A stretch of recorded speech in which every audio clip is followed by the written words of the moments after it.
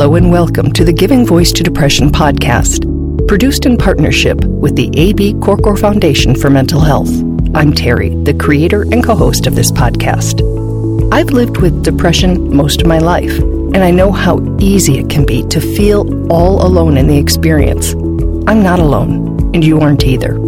And I'm Dr. Anita Sands, a licensed clinical psychologist and life coach with a number of my own diagnoses, all of which bring a certain amount of anxiety and depression along with them. There is great power in shared experiences. We share our own as we engage in intimate and candid conversations with our weekly guests, exploring different perspectives on and experiences with depression. We keep it real because depression is real. We keep it hopeful because there truly is hope, in spite of what depression tells you.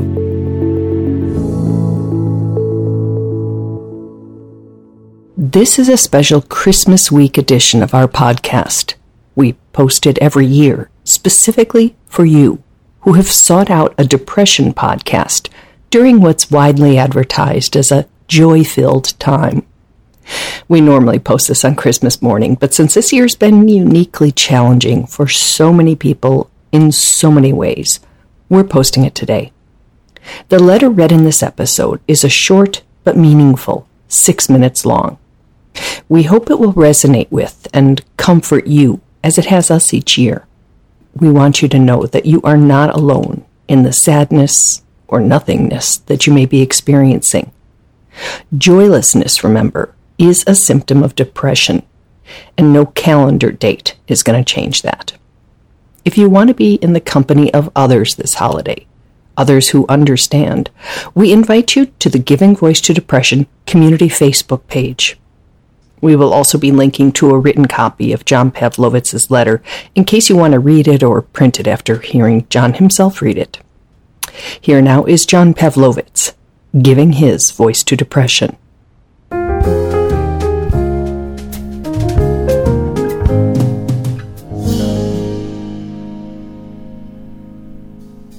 To those who struggle this Christmas, I'm not writing this to everyone.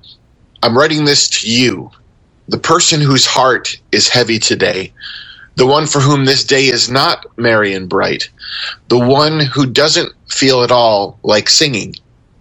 I'm writing this to you who face subtraction today, who feel the combined attrition of all the losses you've accrued this year, the people who've died, the ones who've left voluntarily, those you've had to push away to protect yourself. I'm writing to you who've seen the end of something you loved, the dream that dissolved despite how much you gave up to make it real, all the things that you wish to be true right now and should be true but are not.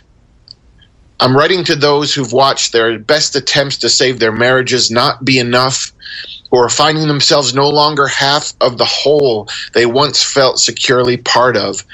Those who have a different set of chairs around the table, far too many of them empty.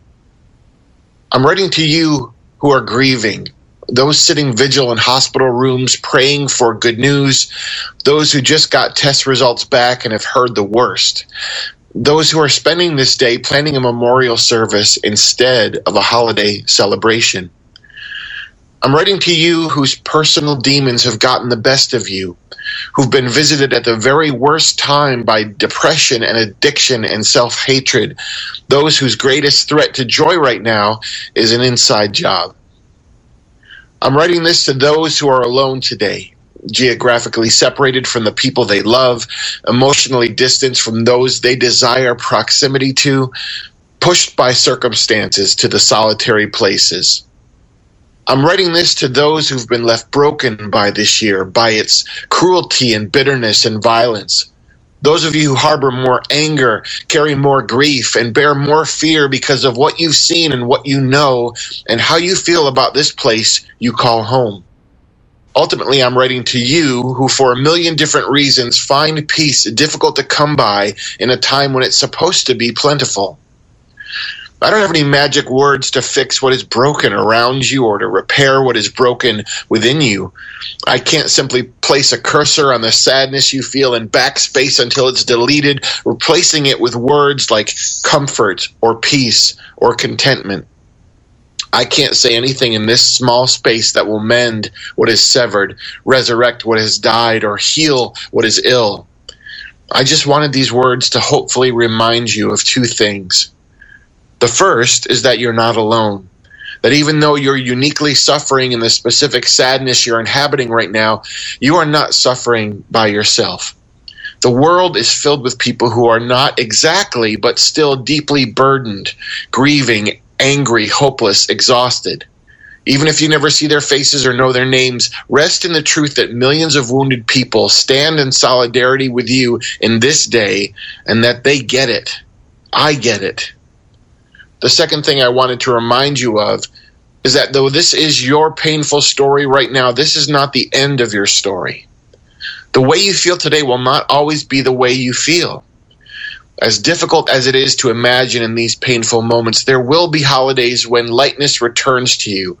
Days when you are cultivating new dreams again, when you once more feel secured in a place where you belong, when you again find yourself embraced by people who see and treasure the goodness in you, days when you are easily pushing back your demons. There will be holidays when celebration is your default setting. But right now, don't feel any guilt for the sadness within you. Don't beat yourself up for not wanting to sing right now. Don't feel pressured to have the shit together that simply isn't together and won't be for a while. Just receive this Christmas as it is. Receive it as you are, with all the struggle and uncertainty and grieving it brings. I'm not writing this to everyone, but if I've written this for you, be greatly encouraged. You are loved.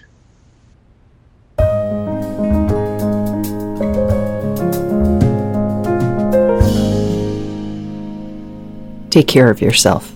We will be back with a new episode January 3rd.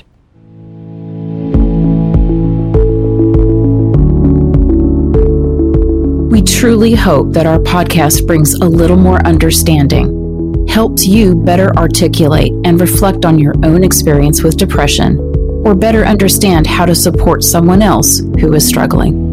If this episode has been of comfort or value to you, know that there are hundreds of others like it in our archive, which you can easily find at our website, givingvoicetodepression.com. And remember, if you're struggling, speak up, even if it's hard. If someone else is struggling, take the time to listen.